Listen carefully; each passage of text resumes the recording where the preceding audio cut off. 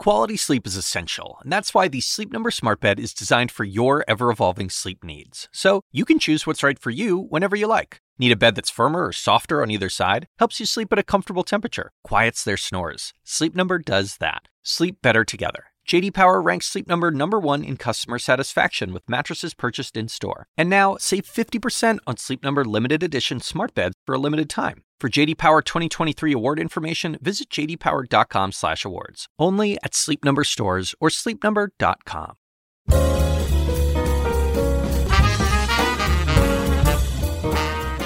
And now, from the University of Chicago Institute of Politics and CNN Audio, The Axe Files, with your host, David Axelrod.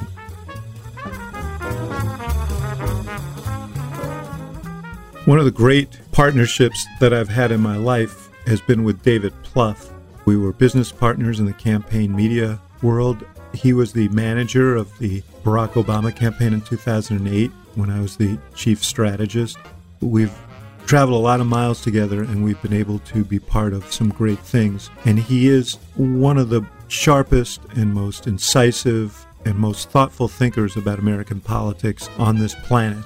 So I thought it'd be great to sit down with my old friend in the wake of this election and talk about what we've seen and where we think things are going. Here's that conversation.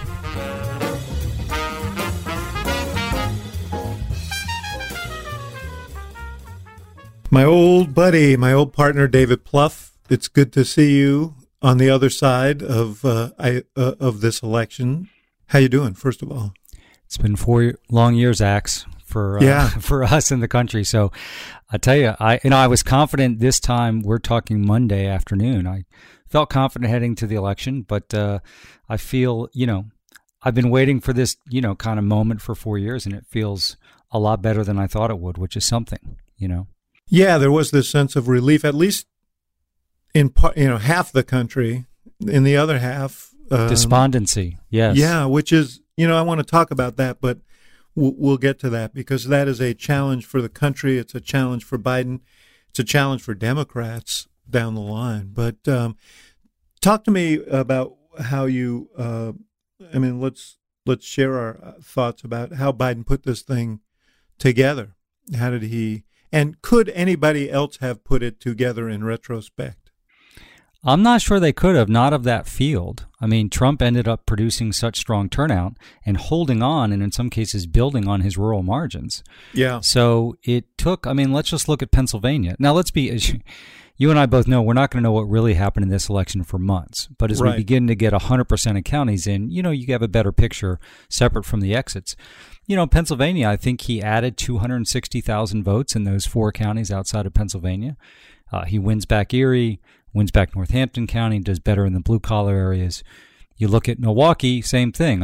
Or Wisconsin. He adds to the suburban numbers outside of Milwaukee and Madison, but also does, well in those blue-collar counties outside of Milwaukee. So he was a great candidate, I think, to put that together. Now, my guess is some of that suburban vote would have gone to whoever the Democratic nominee is, but you look at what he was able to do in these blue-collar counties, which is, overperform Clinton 5, 6, 7, 8%. And most of those blue collar counties have a decent amount of vote. They're not super small rural counties. Right. So, and he just looked like the stable, safe alternative to Trump. So Jen O'Malley and that team ran a great race. He did what he needed to do in the 2 debates. I thought their advertising was amazing. I really thought it was really some of the best we've seen.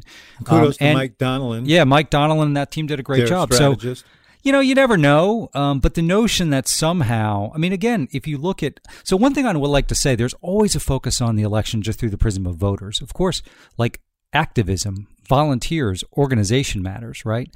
So, even if you see, African-American turnout not being appreciably higher in Philadelphia, you would have liked to have seen it higher, but there was so much activism. So many of those people in Philadelphia were working in the counties outside of Philadelphia. But it's hard for me to say that a candidate who couldn't have done this well in the blue collar and the sort of outer suburban areas I don't think they would have won, just given this. It didn't end up being a particularly close race nationally, and the Electoral College may not be close. But Biden seems like, of that field, he was the best candidate to do what you needed to do in, Erie County, in Scranton, in Racine, Wisconsin, but also put it together in Arizona. His numbers amongst the Latino vote there was quite strong. He still did well in suburban. So he seems to be what the doctor ordered. I think he's probably what the doctor ordered for the country, but certainly in this election. Yeah, I mean, it does raise the question moving forward because, as strong a candidate as Biden was in the general election, it was a chore for him to win the nomination. Right. And that's only going to become more so, I suspect, that you're not going to see another old white guy for getting nominated by the Democratic Party. So let's reserve that for a second. You mentioned the minority turnout. There's no doubt that the suburbs shifted, I think, in the exit polls, and it may turn out to be more, 7 points in Biden's direction. And they were, you look at Pennsylvania, they were, when those votes came in from those suburban counties, that was a difference maker. He did cut Trump's margin, as you mentioned, these blue collar towns. I think he got 35% in the exit polls, and we'll see when it all sorts out. But 35% of the non-college white vote, that was 7 points higher than Hillary Clinton did. But, you look at, he did get, incredibly, Trump got more of the African-American vote, 4 points more in the exit poll. We'll see how it all, when we look at the hard numbers. There were places, Miami, obviously, the Rio Grande Valley in Texas, where he did really well with Hispanic voters. And, I think maybe we're a little too pat about how we assume people are going to vote here. And that needs to be looked at as to why Trump did so well in those areas, or relative to where he did before, even after 4 years in which, he frankly lifted up white supremacism. Right. Well, yeah. So after every election, each party, we're still a two-party system. We'll see how much longer we are, by the way, but we're a two-party system. So, parties overperformed in some places. So you want to figure out how you maintain that and grow, and where you had challenges. So even when you win an election like this, at the presidential level, we struggled obviously at the House level and down ballot, but there's so there's already been some really great reporting done by journalists who've gone down to the Rio Grande Valley and talked to voters. So we've seen the data. So the data, the biggest swing in the country for Trump was Starr County, Texas, right on the border. And you see some of the reporting. These tend to be culturally conservative voters, as we know. A lot of them work or are dependent on the oil industry. So that attack may have been more resonant there than it was in western Pennsylvania. Many of them are gun owners. Many of them directly or have family members who work in law enforcement. And so we have to understand Miami-Dade is different than that dynamic. But, listen, Al Gore lost Florida for a lot of reasons, but, at the top of the list was Elian Gonzalez, where he then got about half the vote of the Cuban community Clinton did. And so, we were able to, as in 12, barely win it. Now, it's gone back to where it was 25 years ago, and some problems in the Venezuelan community. So but then you see Arizona, Nevada. Obviously, there's huge pockets of Hispanic vote in places like Pennsylvania, Wisconsin, North Carolina. We'll learn more of that as the vote comes in. But it looks like Biden did what he needed to do there. So obviously, this community needs to be treated quite uniquely, depending on, and listen, what it speaks to me is the education divide in this country and our politics is growing more and more pronounced. So here you have, Hispanic voters on the border, most of them not college educated based on the data, moving more in the Republican direction, just as you have college educated whites, men and women, moving more in the Democratic direction. So I think that's what we have to watch carefully. But it was also, if you look at some of the rural areas in the Carolinas with high African American population, that seems to be where Trump overperformed the most. Now, we'll see if that also is the case in Georgia. I don't know. So I don't, so there's so much we'll learn from the actual county data when that gets appended to the voter file. But again, a lot of those voters would be a little more culturally conservative, mostly non-college. And the other thing is, I think this argument, and this came out, I think it was the New York Times or the Post recently who sent reporters down to Starr County on the border in Texas.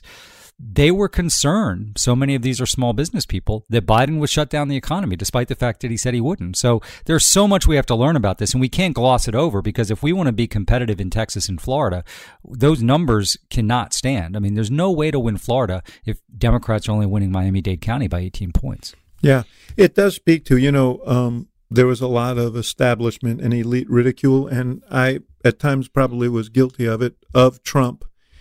But, they said two things. First of all, they said that they were going to bring out a bigger vote, rural vote, than people recognized. And there's a question on polling that I want to ask you about relative to that. But, these messages that were so discordant to people who weren't going to vote for Trump were motivating to people who did. The hammering of socialism. I mean, Joe Biden, as he said to Americans, doesn't look, sound, or feel like a socialist. But Trump hammered away at the party, and just using the word, he branded the word. He's a brander. He branded that word. In a place like South Florida with Cuban and Venezuelan emigres, that is a powerful word. I think in part, rural America, that is a powerful word. I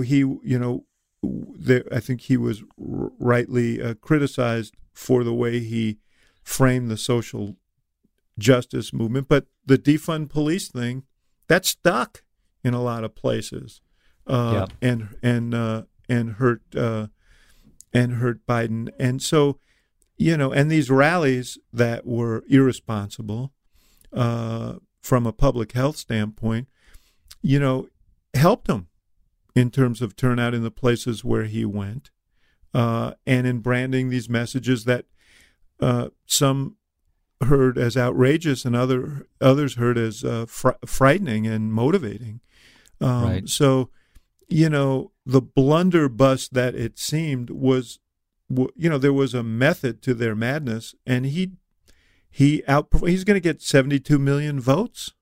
Right. Well, but the one thing about the rallies is it probably did help him, because they were really smart about where they went. Limited a little bit by airports, but they went into smaller communities with a lot of, smaller counties in those markets.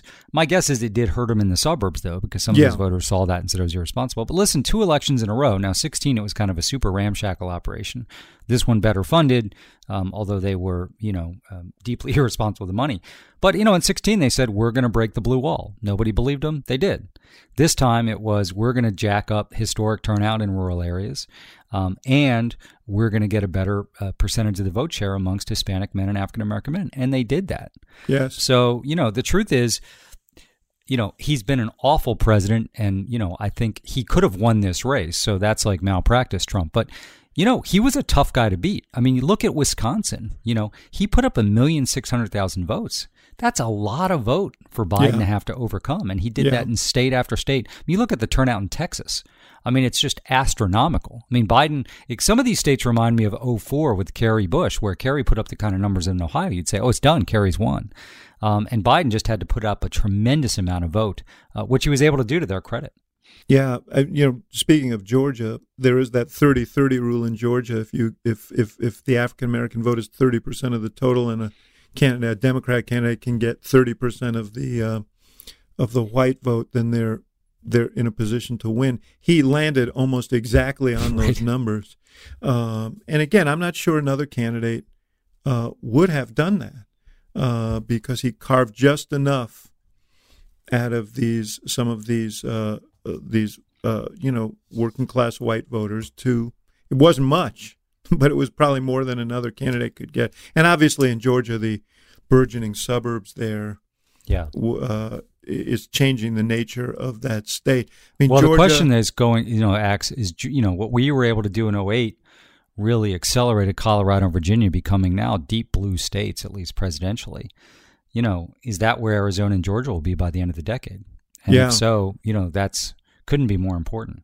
No, I think that, it may just be that the blue wall is going to be harder and harder to defend because of depopulation and shifts to the Sun Belt, and that these Sun Belt states become a new blue wall for Democrats. That may be where we're going.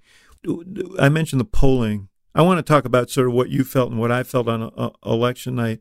Once again, state polls. I mean, we had a Washington Post poll a few days before the election that was, I think everybody knew was a little bit robust, but was 17 points for Biden. There was an 8-point average margin in Michigan, 6 points in Pennsylvania. Once again, all of them were deficient. And I think, the question is why, and how do you keep missing this rural upsurge? Right. Well, there's going to be months and years of analysis about that. Everybody thought they course corrected after 16, and apparently they didn't. And listen, clearly the Biden analytics had the race closer. That's why they were so focused. And they made the right choices. Right. And, you and I both still see some of the analytics bouncing around. And, yes. and while they were more bullish than the outcome, I think they were directionally right, thankfully. But, first of all, listen, I'm not a pollster, okay? But I still haven't gotten a great answer for this question. He declares defensively. Right. But then I'm going to talk about it. So I've still not got a great answer from anyone. Okay, I think 1 to 2% of the people actually take polls online or offline. That has to somehow pollute the outcome. And I'm not talking about the shy Trump voter. I don't think we've got an answer to that, number one. And number two, I just think we have to be, once again, the turnout. Well, you and I have talked about this. Polls are not great for estimating turnout. They can sort of get a sense of that, but and once again, so I think we're over relying on horse race, even though that ended up being wrong, and not properly factoring in turnout. And I think you and I both believed all along that Trump, if he brought huge turnout, was going to be tough to beat, and we're consistent with that all the way. What it looked like, though, the bottom was falling out with the rest of the electorate, and that didn't end up happening. So I think one thing, listen, we should be careful because we have seen, but between 8 and 12 and 16, 20, there are meaningful swings.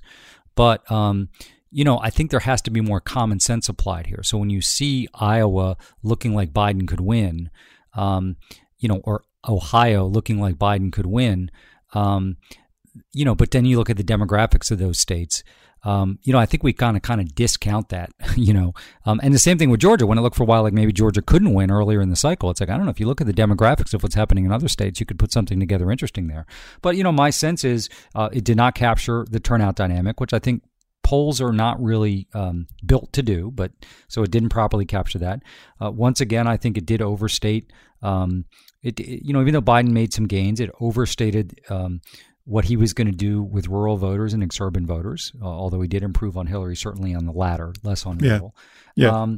And even in suburban, it looked like, I think we're going to see different pockets in different parts of the state, but there's clearly some places where it overstated that. And then it didn't capture in Florida. I mean, there was that one DEFCON 1 poll in Miami-Dade that suggested the numbers weren't what you'd like. That was about, if I recall, 6 weeks out from the election. Yeah. And that ended up being more right than not. But I also think that, and what that leads me to is, it was good to see more state polls than in 16, but they ended up being pretty wrong. Let's do a lot more county polls. I just think you get a richer view of the race. Now, to be clear, a lot of the congressional district polls that were done by the e-media were also off. Yeah, that surprised I saw actually state legislative polls that didn't quite capture in Texas, in Pennsylvania. Yeah. So it was not just the media polls; it was Democratic polling as well. So this is a huge, and of course, it doesn't matter so that we have a better sense of where the race is as observers. Campaigns make strategic decisions based on polls and where they think the race is. And when you and I used to work together, once every 20 polls, you get one that's wrong, and you make bad decisions based on that. Yeah. And so it's that means across the board, Democrats were overstating their position and probably did a little less defensive work than they should have done. But this is a huge question. I don't know what the answer is, but because you can't just say, just look at the last election and assume that's going to happen more than not. Well, that's of course more true than not. There are swings. We've seen them in Georgia. We saw them, in Ohio and Iowa. Right. Trump, actually added to his rural margins in a lot of places, which we thought was impossible. So I don't know. What are your views on it? I mean, I'd love to hear your. Well, first of all, on this one of 20 polls being wrong, that is true. But the fact is that everybody took comfort in the fact that most of the polls were wrong together. Yeah, and right. so we averaged them together, and we that's said, my point. Yeah, they were. Yeah. So it's not just an effect of getting a bad poll. It's something about polling itself in these particularly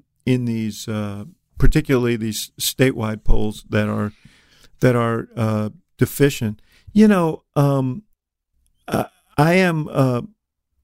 I'm thinking about the campaign that we ran in 2008, and why was it that Obama was willing to was able to win, 206 or whatever more counties than Hillary Clinton? Why did he do better in those counties? And Biden has improved on her number by he got 18 or 19 of them back, but still, that's a big drop off from where we were. And there is this tension within the Democratic Party between the emerging majority of the Democratic electorate and the activist part of the Democratic electorate, and the nature of how we elect presidents. And it occurred to me, Barack Obama was a historic president, but we determinedly never talked about that. Never. Right. We didn't talk about race. Those who were motivated by the fact that they could elect the first black president, they knew it. Yeah. We didn't have to talk about it.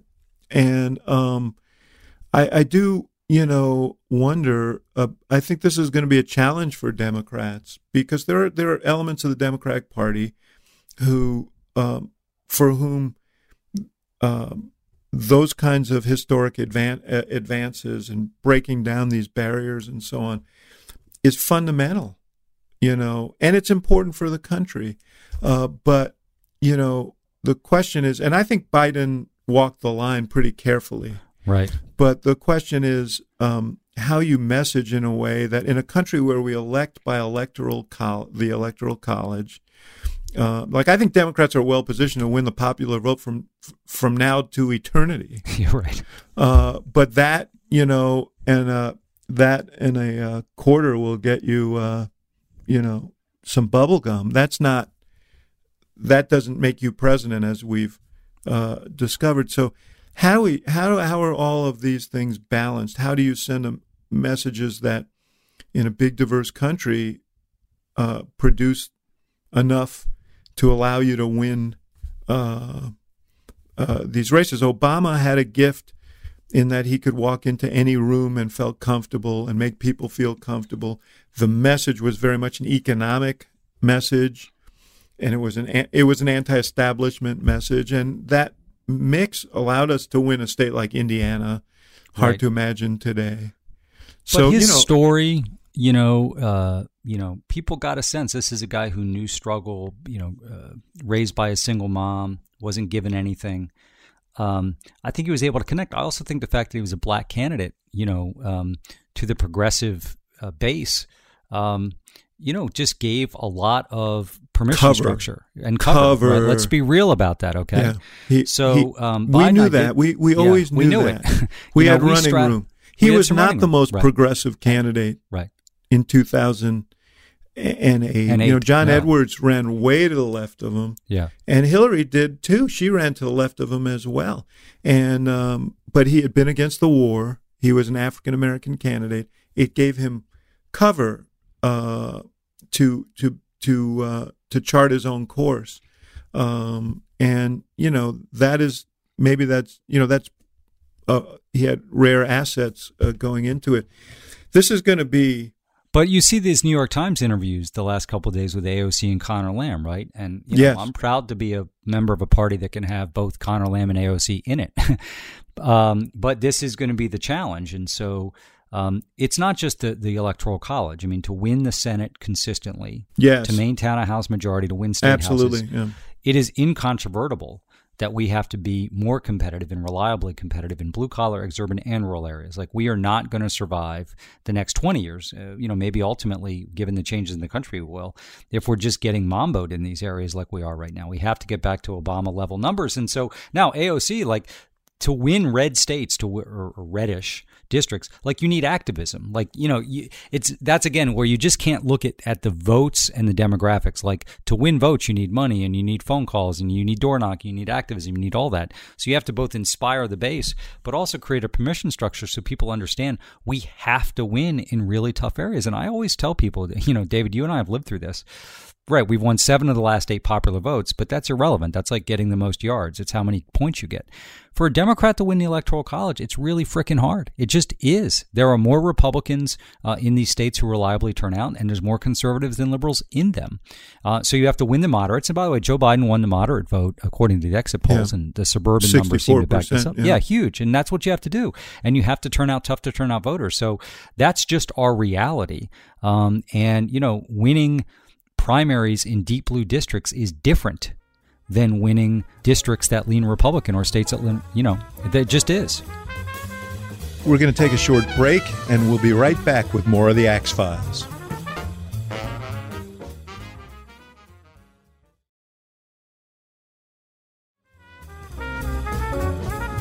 And now, back to the show.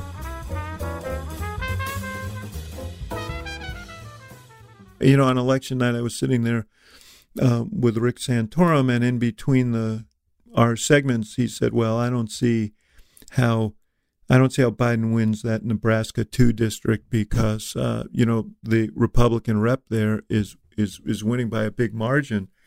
Well, Biden did win that district, but the Republican rep beat a Democrat candidate who was a avowedly left candidate. And did not fit the district as well. Right. So, yeah, I think this is because we all looked at the numbers going to Election Day. I think everyone believed, including Republicans, by the way, that they would lose 16, seats. Right? They would lose seats.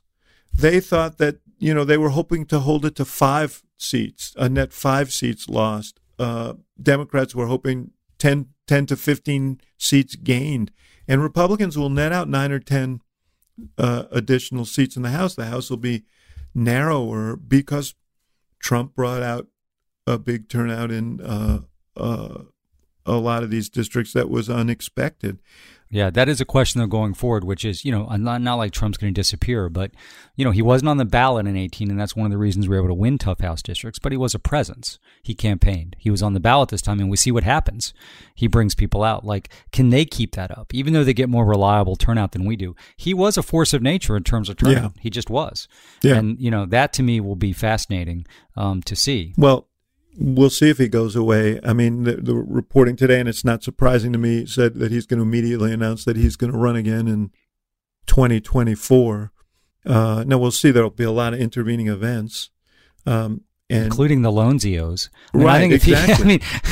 Look, he's got some issues. He's got some issues right. to confront. Yeah. It was interesting. You mentioned election night, though. So, there was like an hour, if I recall, where like Nebraska 2 seemed like the biggest thing in American political history. Yes. But, for me, I was always cautious about it, but I thought, we were going to have a bigger night than we did. But, you realize polls aren't reality. And once, I remember, I think I was on I was on NBC, but I think it was Peacock, their streaming platform. I was on there with, I think, Messina and a couple other people, and Hahnemann. And, the initial Florida numbers came in, and then they brought in Miami-Dade, and Scarborough was like, look at this, 58-40 with 90% reporting. I'm like, that has to be a mistake. You know what I mean? And so for a while there, you're like, shit, could 16 be happening again? But, you began to see Western Pennsylvania counties. You began to see actually, in parts of Florida, Biden was doing pretty well despite the hemorrhage in Miami-Dade. So it became pretty clear to me by 11 or midnight Eastern that Biden should be able to get to 270. And, by a little deeper in the morning, it looked like he should be able to. I wasn't sure he'd win Georgia, but the rest of them that we're talking about now look good. So, but, Biden was the exception. We don't win back the Senate. We should talk about Georgia. We have a chance. But obviously there was a sense we could maybe get to 52, 53, certainly 50. We lose seats in the House. We did not have a good day at the State House. So again, I think that speaks to Biden overperforming the rest of the Democrats. Now, part of that's top of the ticket, and we again see how many people don't vote down ballot, and it hurts us in races. It's something we have to correct.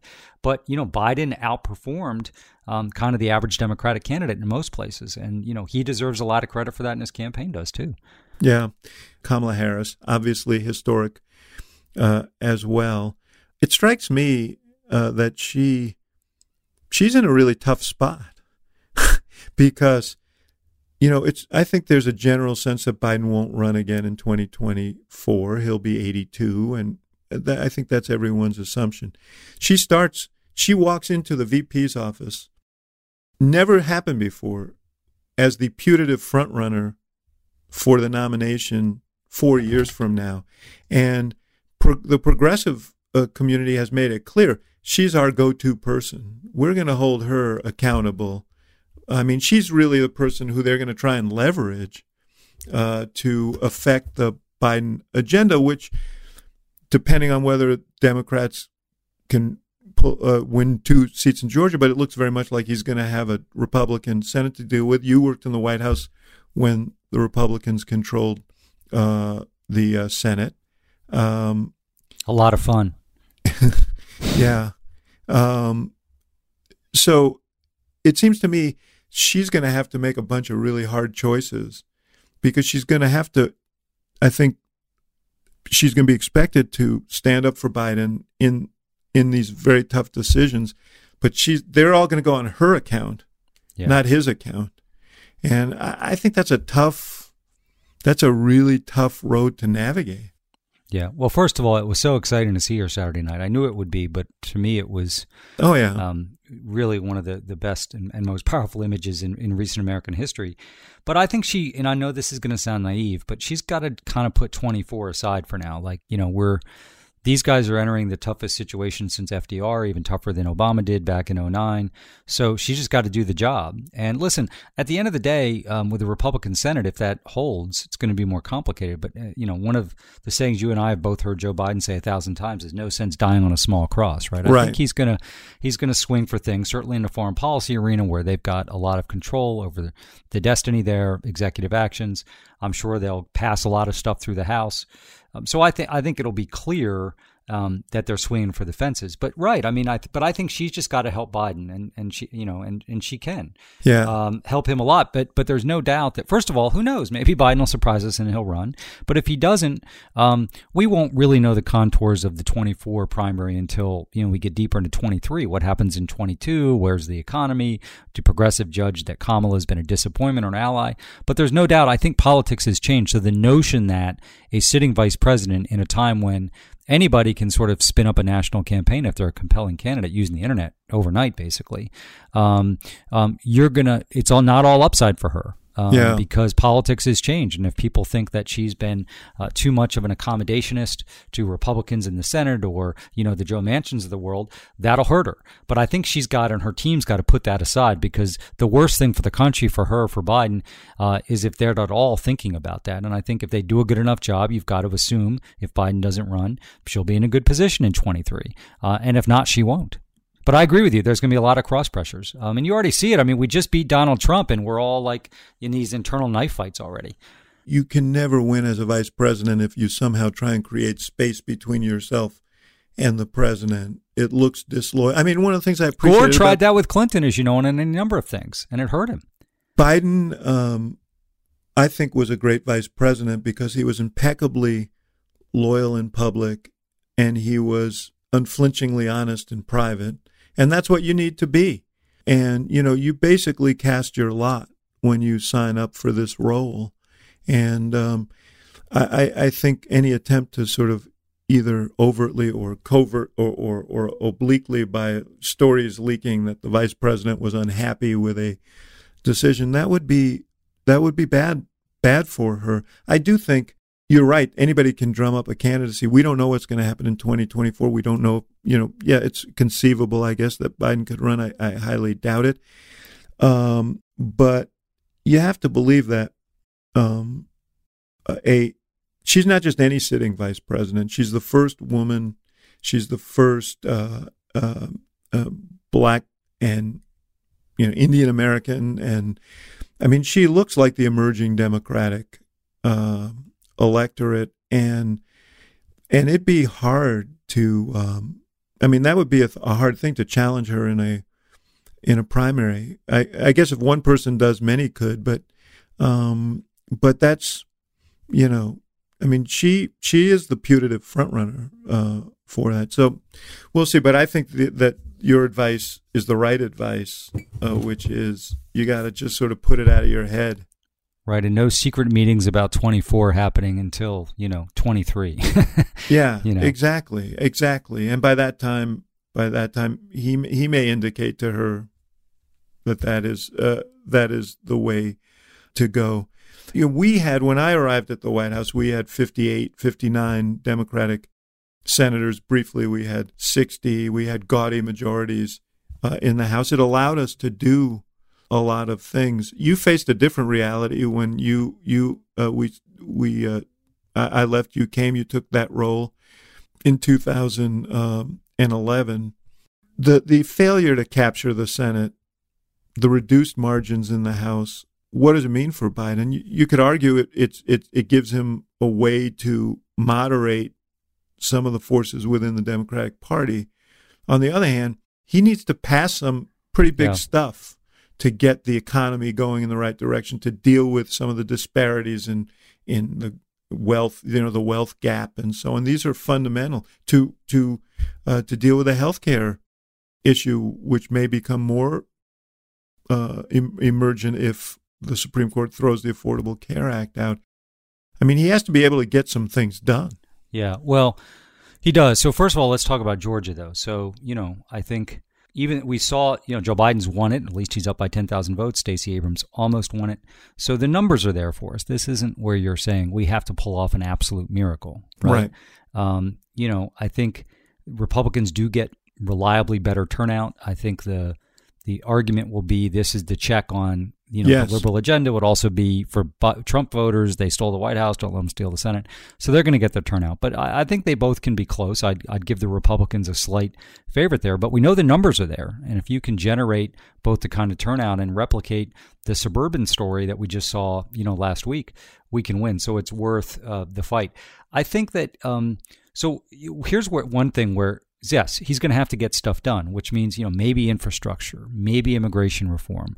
But listen, part of what I learned dealing with McConnell back in the day was he just doesn't give a shit. Like, we now have the worst deficit and debt situation since World War II on his watch and a Republican president. He's a seasonal deficit hawk. He's going to say, not a cent for anything. All we're going to do is cut, domestic programs.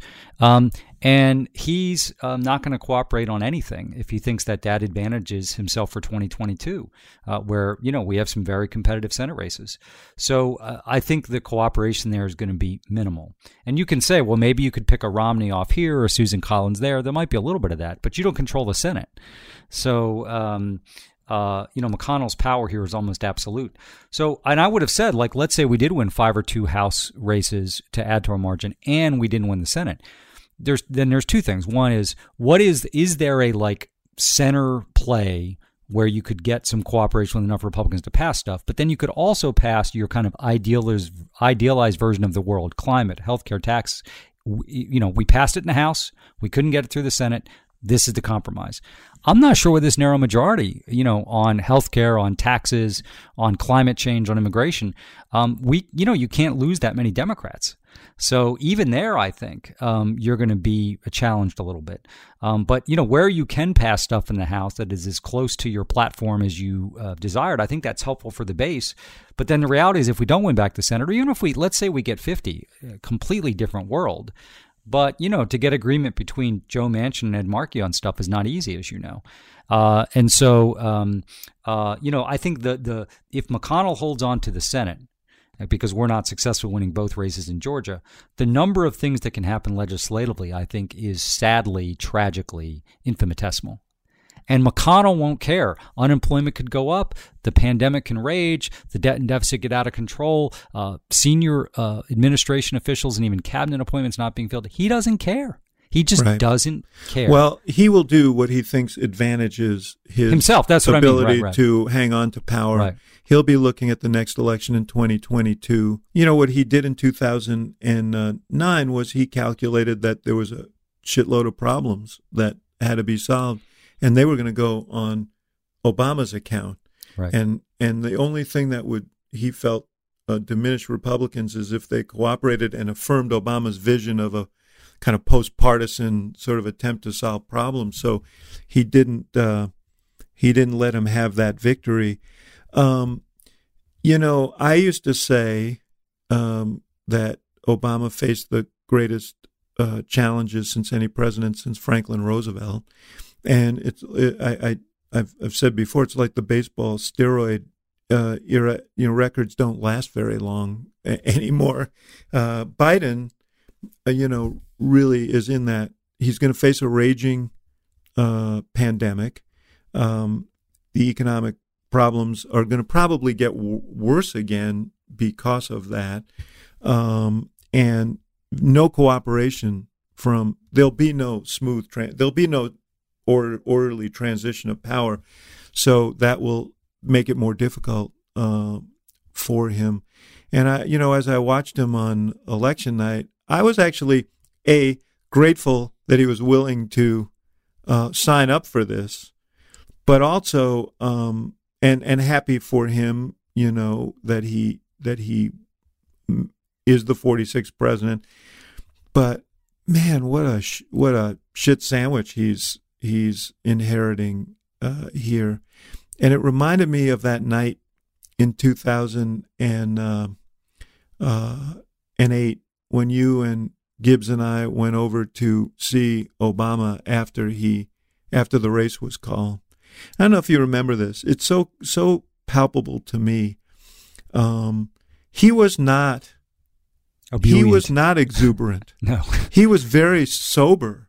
Yeah. And you could almost see the lines etched in his face because he was contemplating the burdens that he has now that had now descended on his shoulders. And I mean, honestly, I don't think I saw that leave him for 8 years. I mean, I think from the time he got there to the time he left, the burdens of the president. I mean, he was obviously, there were moments of joy and levity, but it is really, really hard. You know, people think, oh, that he won the prize, but the prize comes at a great cost, especially in a time of crisis. We're going to take a short break, and we'll be right back with more of the Axe Files.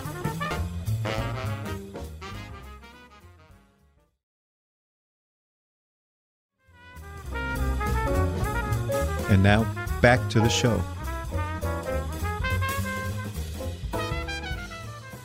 I also think the world we live in, so much of success is viewed not by the things you get done, but does it improve your party's political positioning or not? So you've got that added burden. But yeah, I mean, you mentioned the pandemic, the economy is going to get worse. We have a horrible debt and deficit situation. The climate clock is ticking even more ominously. Russia is going to keep doing what they're doing, as will China and North Korea. It is. I didn't see a president in our lifetime inherit what Obama and Biden did when they came in, but this is. I think you have to go back to FDR, really. Somebody who. Well, it's not just. Let me just add one to your litany of burdens.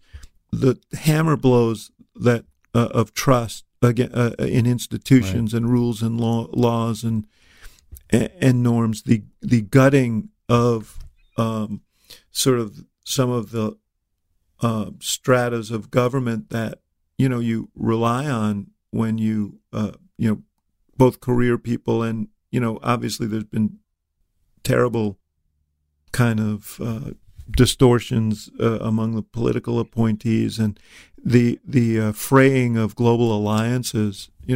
For all of the stuff about China, not and how tough Trump liked to say he was on China. This has been a good 4 years for China in terms of their long-term project. Of course, yeah. Because Trump has created a vacuum of leadership in the world, and they have opportunistically said, and anything that weakens American democracy is a good day for the Chinese, who hold up their model as the more pragmatic model for the 21st century.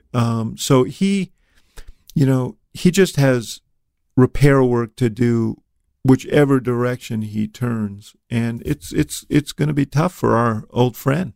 And we can, I think we should shout from the rooftops about this, because even though I think there's a general acknowledgement of that, and there's no doubt that some of the people who propelled Biden to the presidency really just wanted to turn the page on all the noise and the attacks. But, I think there's going to be frustration just because Washington may be divided.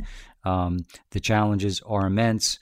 And people are going to be expecting results in their lives a little more quickly than we'll get, even with this news today. Now, the announcement by Pfizer is great on the vaccine, but it's still a small sample size. Let's not get over our skis too much. But the challenges of making sure that vaccine is trusted and distributed is going to be enormous. The logistical challenge there. So I think we all have to give Biden some cover here, and both in terms of the scale of the challenges, but how complex it is. And in a way, if he had won back the Senate, if we had had the election of our dreams as a Democratic Party, add seats in the House, 53 to 55 in the Senate, I would much better prefer that world than not. But the expectations would have been enormous that you get the entire wish list right away. Everything from the public option on health. Right. You face that. And by the way, you said before Democrats, it's not going to be easy to reconcile Markey with a mansion. It was Democrats who made it impossible to add a public option to the it wasn't Republicans. So yeah, that's, they represent different kinds of states. They have different interests. So anyway, I'm sorry. I don't know what we do about your last challenge though, because so Trump's going to get 47% of the vote. Let's say half, and that's probably too conservative, believe all the things. That's a huge percentage of the American population, and everybody, for the most part, that's involved at the grassroots in Republican politics, who believes the election was stolen. I don't know if you saw that New York Times story. I think it was Times, with a couple from Western Pennsylvania, young couple who got involved in 2016 in politics for the first time because of Trump. They stayed with it. And, what this guy said was, listen, I'd be fine if we suspended elections for 20 years and just had Donald Trump and Don Jr. and Eric and Ivanka rule us for 20 years. That sounds crazy. I bet that's, accepted by 15 or 20% of the country. So, Fox is now in Trump's crosshairs, but, they're going to go back to what they're doing. Trump's going to be out there no matter what. And you already see the 24 he may have his own media platform. Yeah, the 24 field is kneeling before Zod. They can't, and so that's going to make it hard for Republicans to do anything with Joe Biden. Yeah. Now, you'd like to say maybe McConnell's decided he's not going to run again and he doesn't give a shit, but I think he cares most about power. And so even if he feels like maybe now's the time to do immigration reform, a lot of his members are going to be like, no way, I can't do that, because that kind of goes against the Trump base. I think that that is the reality. That is the reality. And Biden is probably better suited to deal with that reality than many others, because he does have relationships. He does know the process, but it's going to be it is going to be hard. And you're right. I think not just Democrats, but Americans who are not, subject to conspiracy theories and so on. Everyone should want him to be able to succeed, because it's not just about the success of a party. We're at a hinge moment on a lot of the issues that you mentioned, and we can't afford 4 years of gridlock and inaction. And he'll use his executive power. Some of that stuff won't have to wait for the Congress. But it's a big challenge. Like I said before, big thanks to him for at this stage in his life saying, "I'll do it. I'll take this on." Because it's a momentous time. Yeah, with the court looming out there. So that's the other challenge is, and for me, I would still be super aggressive on executive actions, even ones that you think ultimately may wind themselves to the court. But that's the other thing looming out there. And that may be a little bit of a cap on the progress we can make, even if we had won back the Senate. So, that's the other dynamic. And we'll be living with that for decades, sadly. Yeah, that is a Trump legacy. Yeah. Elected. If nothing else, 3 of them. This is, and we're running out of time, but this is another concern. You have a president in Trump who is elected by fewer votes than his opponent.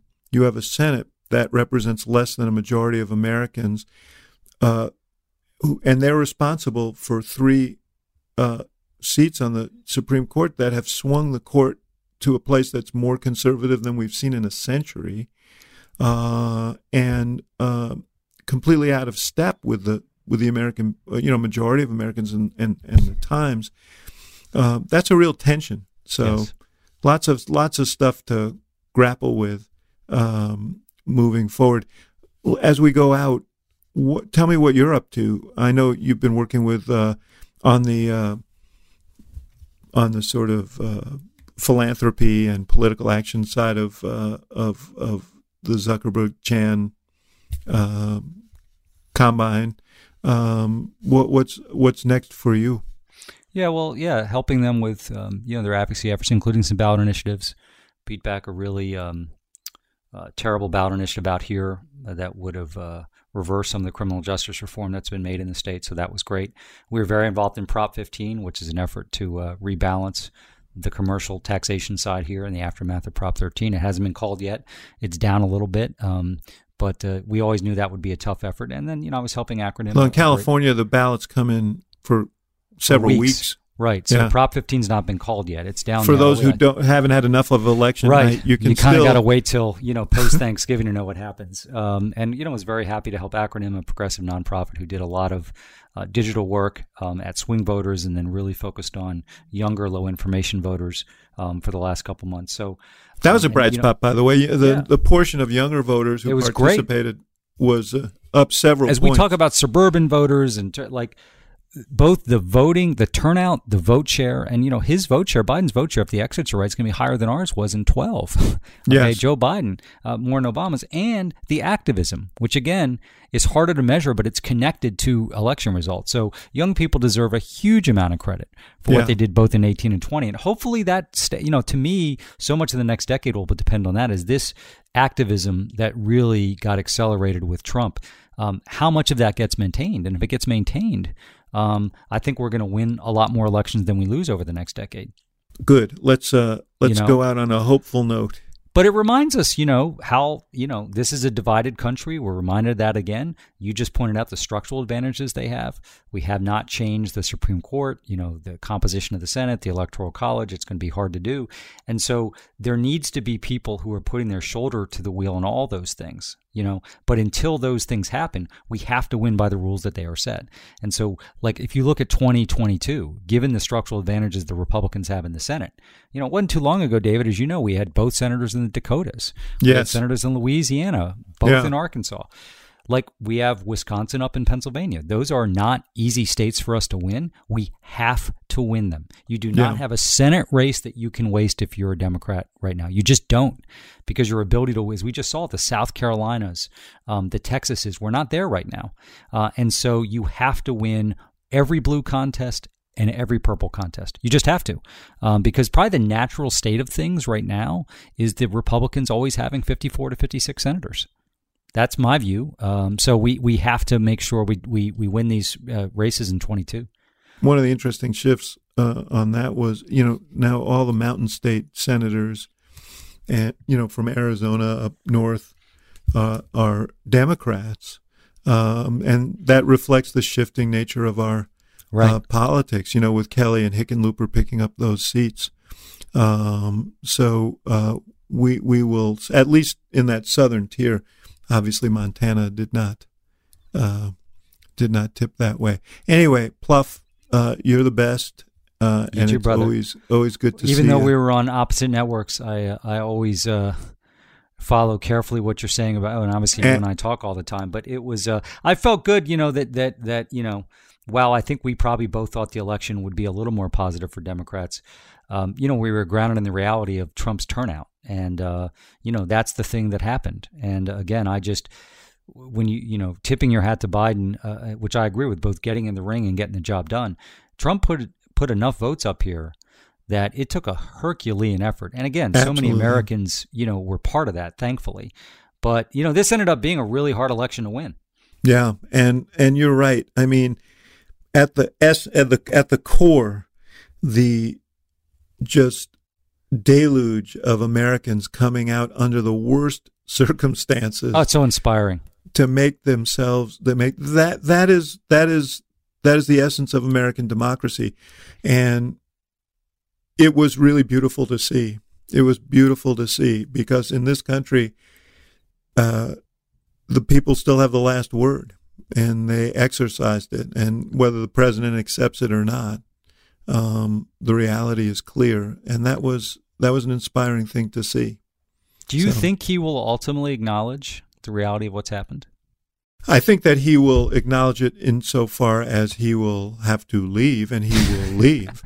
But I don't think it's part of his brand to accept defeat. I mean, I think his is a politics of agreement. It's really predicated on the fact that the system is rigged and that we have to that anything goes to try and win and win control and keep power. And, he's going to leave here, and I think that he's going to continue to want to be a force. And it's better to leave as the aggrieved guy who says the election was stolen than the loser who has to acknowledge that the American people fired him. I just don't think for political and personal reasons, I don't think he'll do it. So we shall see. I mean, all of the antics in between now and the inauguration will also make Biden's job harder, but he will be the president of the United States, and there will be a big change in Washington. Anyway, Plouffe, great to be with you. Talk to you soon. All right, see you, brother. Thanks. Thank you for listening to The Axe Files, brought to you by the University of Chicago Institute of Politics and CNN Audio. The executive producer of the show is Emily Stanitz. The show is also produced by Miriam Annenberg, Jeff Fox, Hannah McDonald, and Allison Siegel. And special thanks to our partners at CNN, including Courtney Coop, Ashley Lusk, and Megan Marcus. For more programming from the IOP, visit politics.uchicago.edu.